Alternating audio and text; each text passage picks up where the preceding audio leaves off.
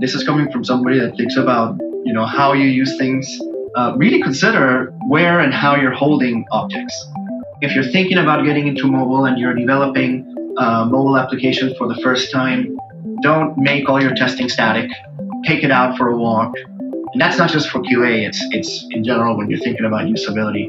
I call it the walking test. Just walk around trying to do the app as you're supposed to be doing it. And if you walk into a telephone pole, you're not doing it right. Hi, I'm Eden Fulgo, and you're listening to How It's Tested, a monthly series where we discuss great products, how they're tested, and other stories from the testing community, featuring interviews with tech leaders, founders, testing experts, and creators. How It's Tested is brought to you by HeavyBit, the leading investor in developer-first startups. For more information, visit heavybit.com. If you're interested in being a guest on this show, or if you would like to suggest a topic, find us on Twitter at Team Mobot. That's TEAMMOBOT. Today, we'll be chatting with Ian Brillembourg, a product leader and certified Scrum Master with experience ranging from Zynga, Microsoft, P&G, Activision, and THQ. Ian is currently head of mobile product management at Plunk, a real-time home analytics platform. Hey, Ian, thank you so much for joining me on the How It's Tested podcast. Thanks for having me. It's so good to see you. Yeah, it's been really exciting to have this chance to connect with you more deeply about all sorts of topics that we're going to talk about today relating to product management, what it's like working with Mobot. Would love to learn more about what you're building at Plunk. And then also just, I think there's a broader conversation we can have about just all of the interesting products that you've built throughout your career. Context for anyone who's listening is Ian and I have been working closely together since our companies, Mobot and Plunk, have gotten to know each other over the last few weeks. And it's been really exciting to just learn more about the product that you guys are building, learning more about your users and the vision that you have for your roadmap. So maybe if you could spend a few seconds kind of introducing us to Plunk and then also your role at Plunk. Yeah, sure. So Plunk is the world's first real-time AI-driven data platform for the real estate industry. Basically the problem that we're solving is how antiquated and unreliable the processes that the real estate industry has for making decisions about how much houses are worth, what kind of projects should be done on them.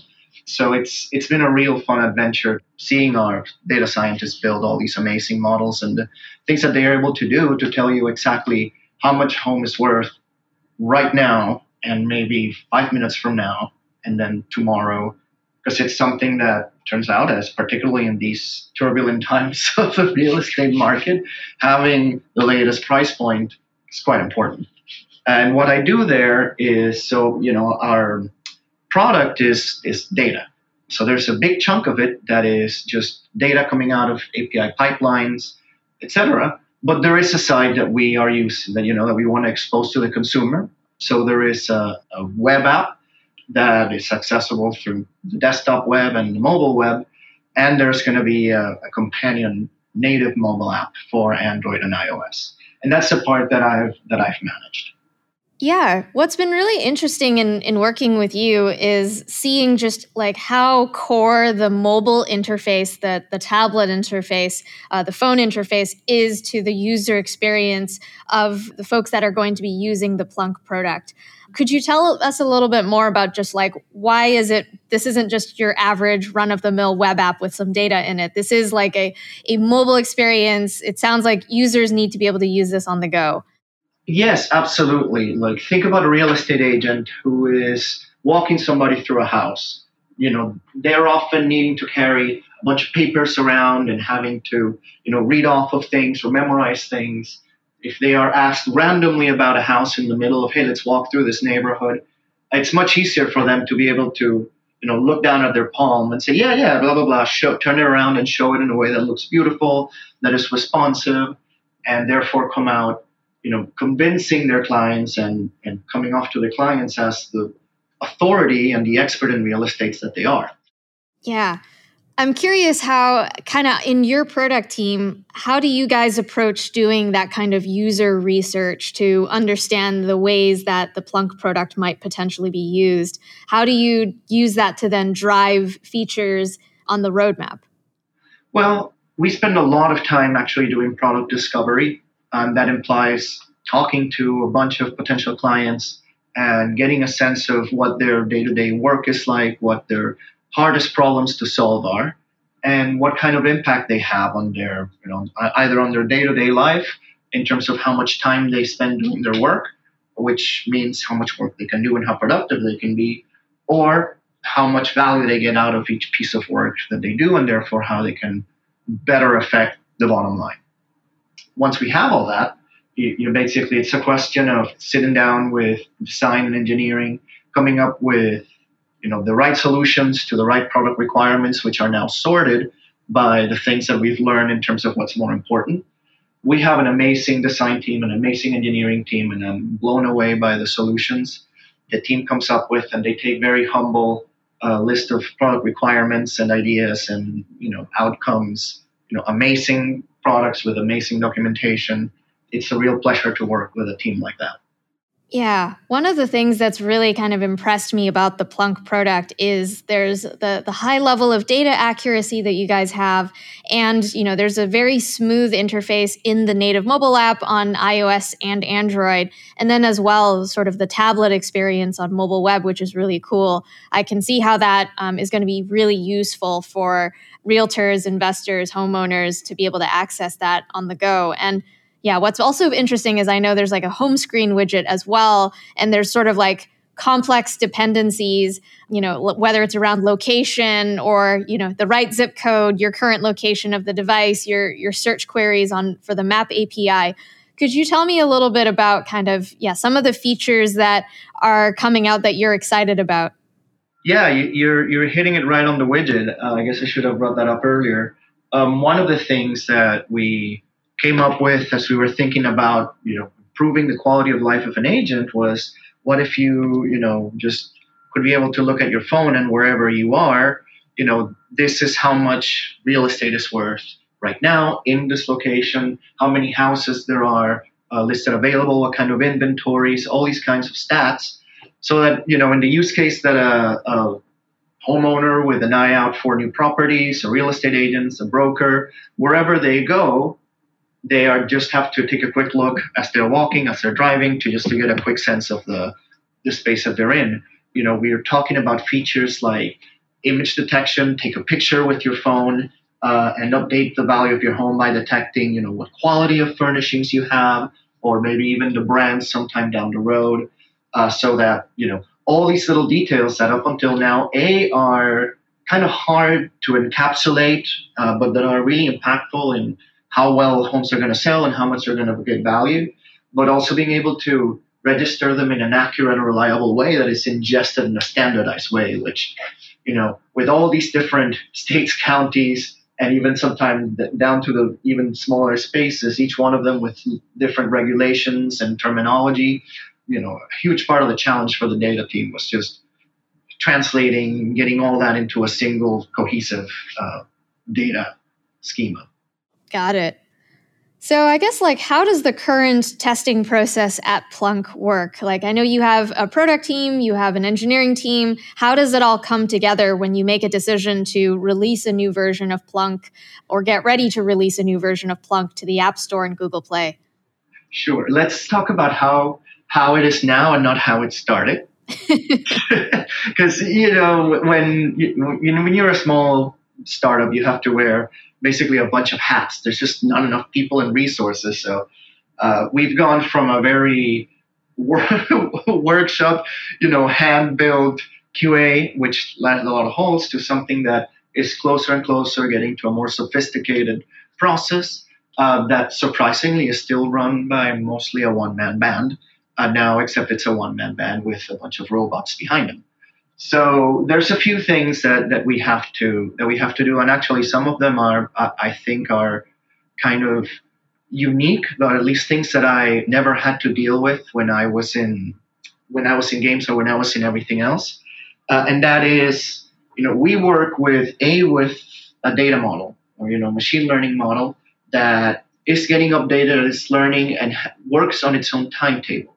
We also have a backend system that has to read off of that model, and it's also being updated and worked on its own, in its own timeline. And then there's the front end team on both web and mobile that are hopefully consistently putting out builds in a more constant cadence, but that have to react to whatever happens on the other side. And because we've worked so hard to share the code base as much as possible between mobile and web, we have to be very careful about the order of operations for us to get to a testable build that we can be confident in, because what is being tested right now is what's going to go to prod. Now I'll explain.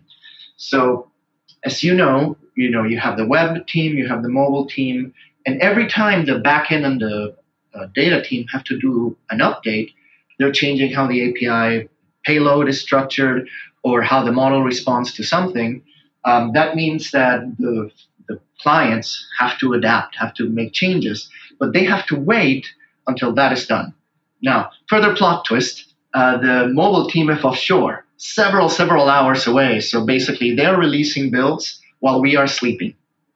So we have to release backend, and before we can test it on web, we have to also wait one night to release on mobile. So then the next day we can test on both, because it doesn't make sense for us to test on web if when mobile comes out, it has a bug.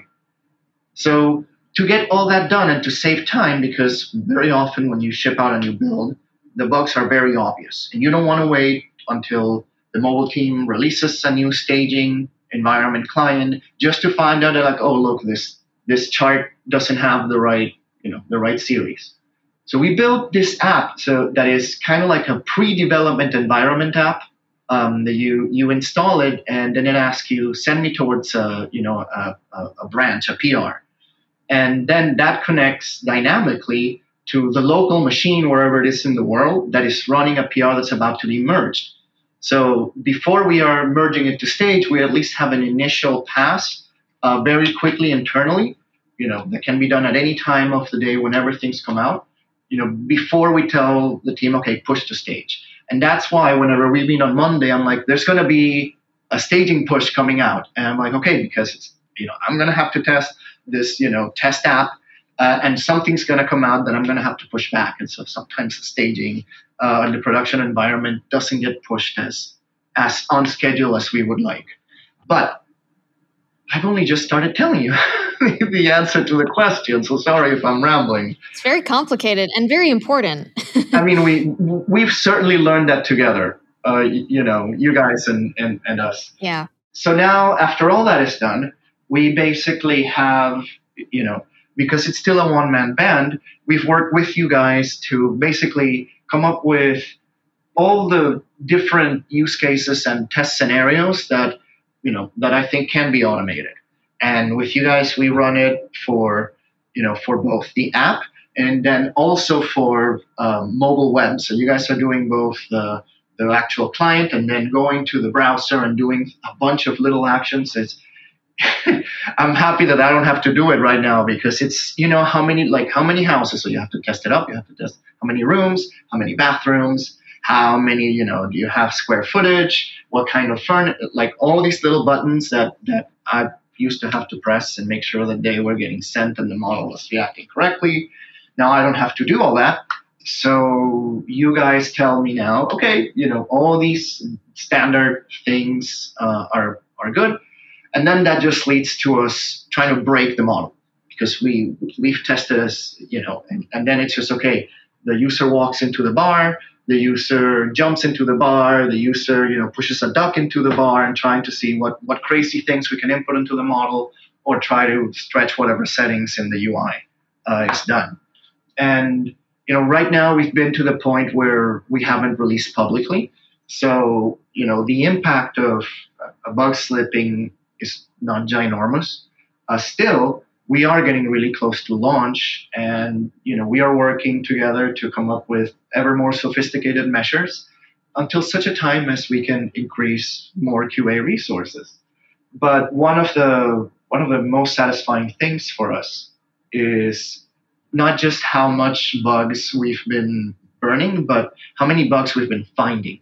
And during the first weeks, it was a barrage of bugs that were kind of like obvious, but we just didn't have either the time to do all the permutations of actions, nor all the devices to do all the permutations of devices and actions. And at first, it was slightly a little overwhelming. Like our developers were like, oh my god, it's just, dozens and dozens of bugs.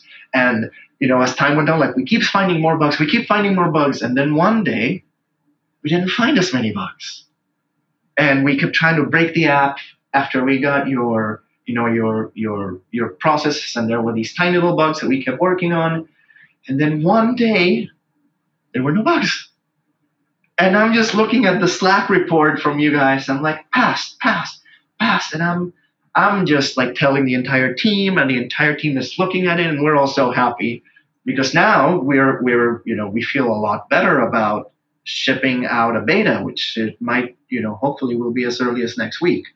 So what a strange, twisted trip it's been. It's interesting because what you just described is pretty similar to, I feel like I've personally had that experience before as a PM and working with a lot of the teams that Mobot has a chance to work with, where there's sort of like an initial cleanup period where you're kind of auditing the whole app and you're just figuring out and getting a lay of the land of like all the possible bugs in the universe. And you kind of have to like whittle it down to like, what are the priorities? What are the features that you actually care about testing? Yeah. And then there's like a little bit of that tech debt you do have to pay down, but then you get to hopefully a point that like, okay, this is the new foundation. This is what that engineering team has to build on. And I'm curious, now that you're at this point and you've arrived at a point that you're happy with, how do you think about as a team in terms of your beyond testing, just like engineering best practices, product development best practices? Like, how are you guys going to approach the way that you build and ship every week to kind of like keep this really healthy state that the product is in?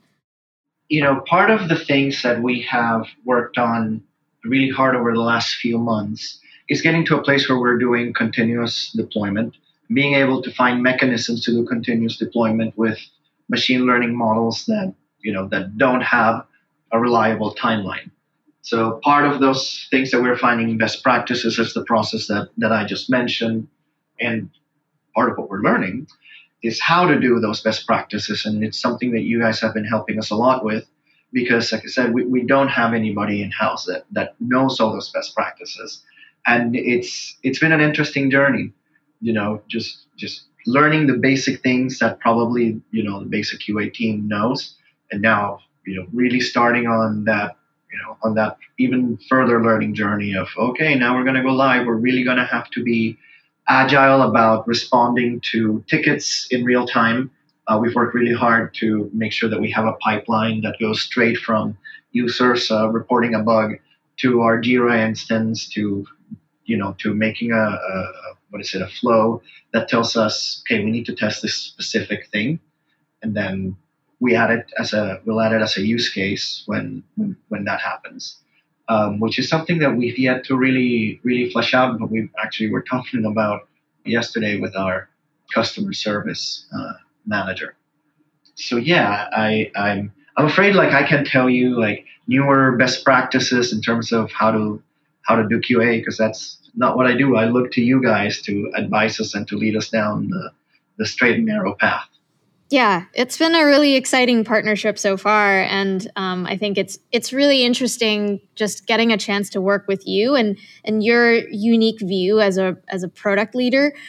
We work with a lot of engineering leaders, we work with QA leaders, and we also work with product leaders. But what I've found really special about our partnership is I have a similar experience as a product manager as you, where I sort of got tasked with having to just rope in QA as a part of my roles and responsibilities because kind of no one else was doing it, but it's actually really important.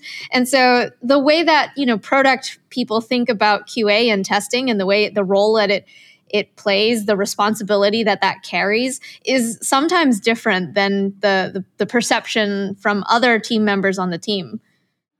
Yeah, it's funny when I talk with other PMs, particularly PMs that are a little younger. I often hear comments about, oh, the higher ups don't understand this or they don't know that. And first, I guess I should clarify that all of this is kind of like with the proviso that everybody knows more or less about all kinds of different things.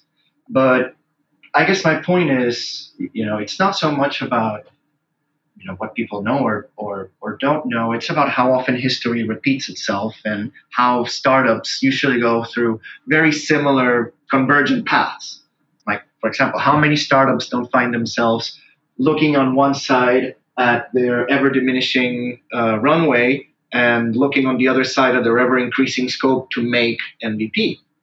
How many people find themselves in that situation, and the choices that leadership has to make usually fall in the same similar choices?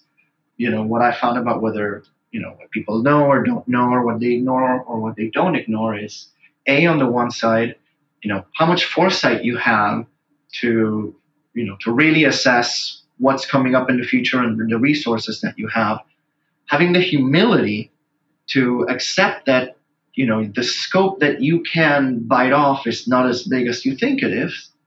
And lastly, really, it's all about the specific variables in the universe in your own specific region of space-time. Luck is luck, and eventually, without it, there's only so much you can do. Nobody can. Everybody needs just a little speck of it. Yeah. I can relate a lot to that given sort of my own journey building Mobot and us being a startup as well. And there is definitely a tension there of like, there's so much I want to build still. But like you do have to balance that with like, what is realistic? What we have to listen to our customers. We have to listen to sort of the North Star and the product vision that we have and kind of balance all of that and be somewhere in the middle of that. Yeah.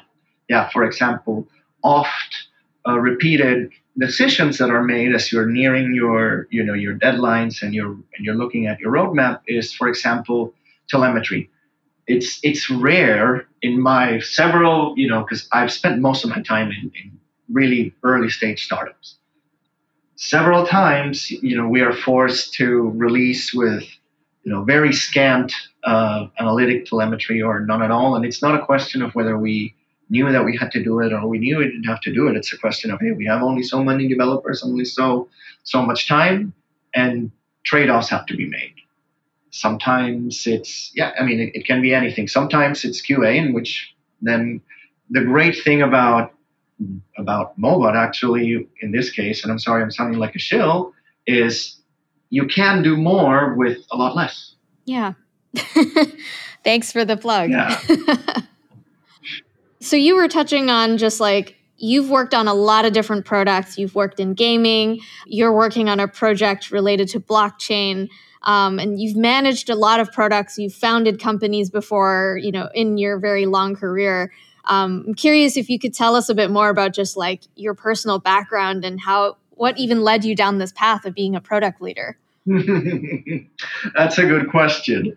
I love what I do, and I think I found my true calling in terms of my career. However, I had no expectation or idea that that's where I would land. I graduated off of college with a degree in biology. Wow. Out of back in Venezuela, where I'm from, and I quickly found out that biologists don't make a whole lot of money, and that I like making at least a little bit of money. But anyway, so I started working at P&G and consumer and market knowledge. So I spent a lot of time listening to consumers and just trying to figure out what makes them tick, how we can solve their problems. And eventually I decided that I really liked figuring out what consumers like and trying to come up with ideas for how to address these needs. But I also knew that I did not want to work on consumer packaged products. So I decided to go to business school. I went to UCLA, and being in LA, that's when I realized that I really like the games industry. That was my first love. That's kind of what started it all. I went into the games industry with the idea of, okay, we're going to figure out, what games are going to be sold and how they're going to be sold. And eventually you get more and more involved into the how the things are built, not how they're sold. And I fell in love with it. And as I kept doing it, more and more in the games industry, eventually I wanted to see, all these things that I've learned, and what I love doing about product is choices. Is how do we get users to go down the golden path, and what kind of incentives do we give them? How will they going to react depending on the different use cases, and how can we delight them along the way? It's been an interesting move to now try to do that in more enterprise, more business, less entertaining products. But yeah, I'm still doing it after what I think it's over a decade now, and yeah, I love doing it. Yeah. It's interesting how you've kind of unconsciously or maybe consciously specialized your career in mobile. Maybe it's because of just like that first immersion into gaming. And so there's a very close relationship between gaming and mobile. But is there sort of an intentional reason behind why it looks like you've kind of your expertise or your preference is now developing for the mobile tech stack? I mean, it was being in not being in the right place at the right time, but being present for a revolution. I was working at Zynga right around the time when mobile games started to go from being just this side thing that gets packaged to sell a mobile phone to, okay, now mobile phones are a platform and you can build games on them, and games were starting to become more and more prevalent.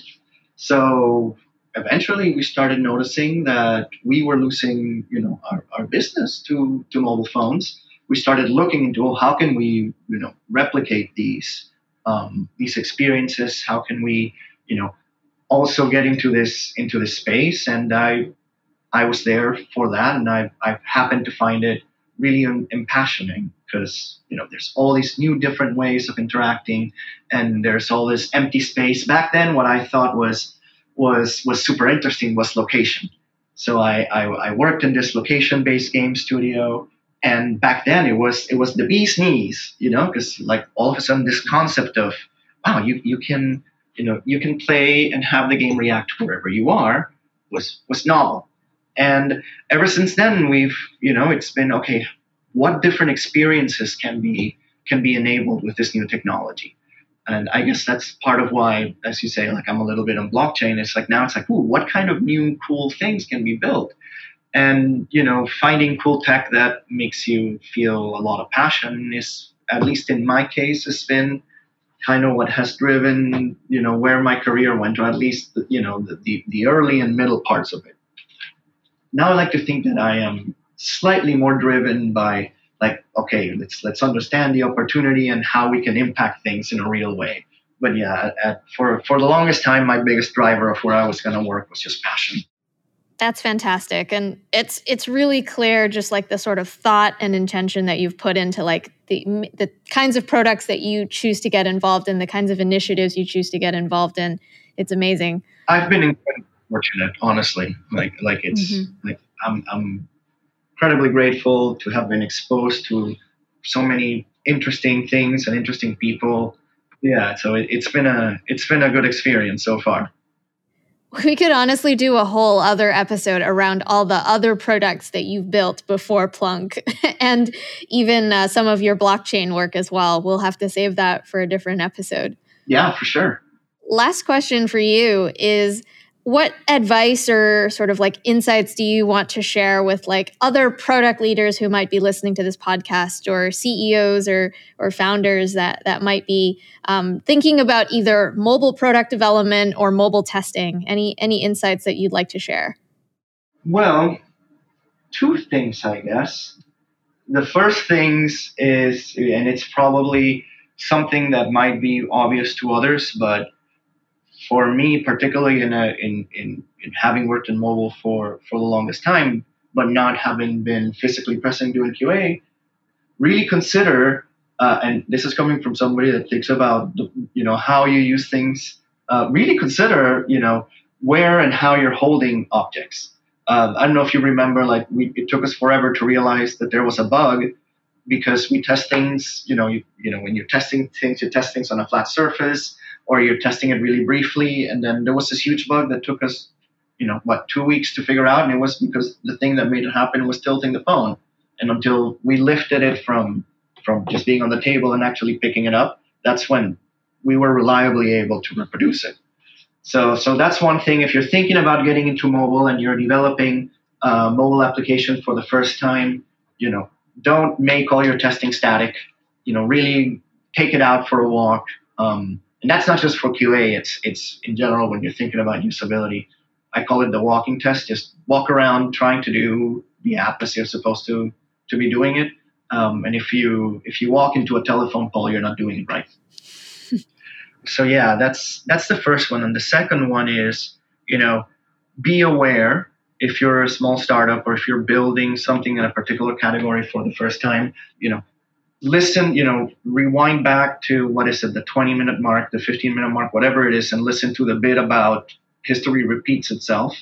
And really, really like whatever you think you're going to build, and then you scope down to the MVP, you're not going to get there. So plan almost for failure, and you might be okay. And it's okay. Like really, like that frequently said thing about being embarrassed by your product is true. If you're still embarrassed by your product, if you're not embarrassed, you're launching it too late. Yeah. There's a lot of good quotes in there that I feel like I could print on a t-shirt for anyone who's starting a startup to remember. Because I remember in the early founder days of just like your hopes are so high and you haven't gotten enough feedback from the market and customers and users yet. And and it gets exciting. It's more exciting now and more rewarding to like be on this journey now and like have real users or real engineers that you're working with and, putting together a real roadmap. But I can totally relate to sort of like that contrast and just the resetting of expectations that needs to happen. If you ever do put a quote of mine on a t-shirt, just make it my number one rule of product. And I've learned this from very many years ago. Rule number one, users don't read. They will never read. Don't expect them to read, and you'll be better off. It's not necessarily related to QA, but honestly, you will save yourself a lot of time and grief if you remember that your users will not read. Yeah, I mean, it's a very interesting and very thoughtful way of approaching product and design and, thinking about a UX. And I can also relate to that from the QA side as well. Sometimes I think we send out great, thoughtful test reports, and the details are in the test reports. Users don't read, and everybody's a user. Yeah, it's a little cynical, but that's one of the ways I found you actually love your users a little more. Yeah, and designing for them, thinking about them, empathizing with their perspective is important. And it's okay to just say that users don't read. Users don't read. And for 99 cents, you'll get the other 5. Thank you, Ian, for taking the time. This was a fantastic conversation. I really loved getting to hear more about Plunk, your vision for the product and the team at Plunk and what you guys are building. There were some really good bits in there about just like the progression and the journey that you guys have been through of, pivoting the company, building this new product. Really loved hearing about that and your personal background as well. So thanks for taking the time. Really enjoyed this conversation. Oh, I'm glad you enjoyed it. I hope you find it useful. I've had a bunch of fun. So whenever you want to sit down and talk about, development horror stories, happy to be here. That's all we have time for today. If you're interested in being a guest on the show, or if you'd like to suggest a topic, find us on Twitter at Team Mobot. That's TEAMMOBOT. This show is brought to you by HeavyBit, the leading investor in developer-first startups. To learn more about HeavyBit, visit heavybit.com.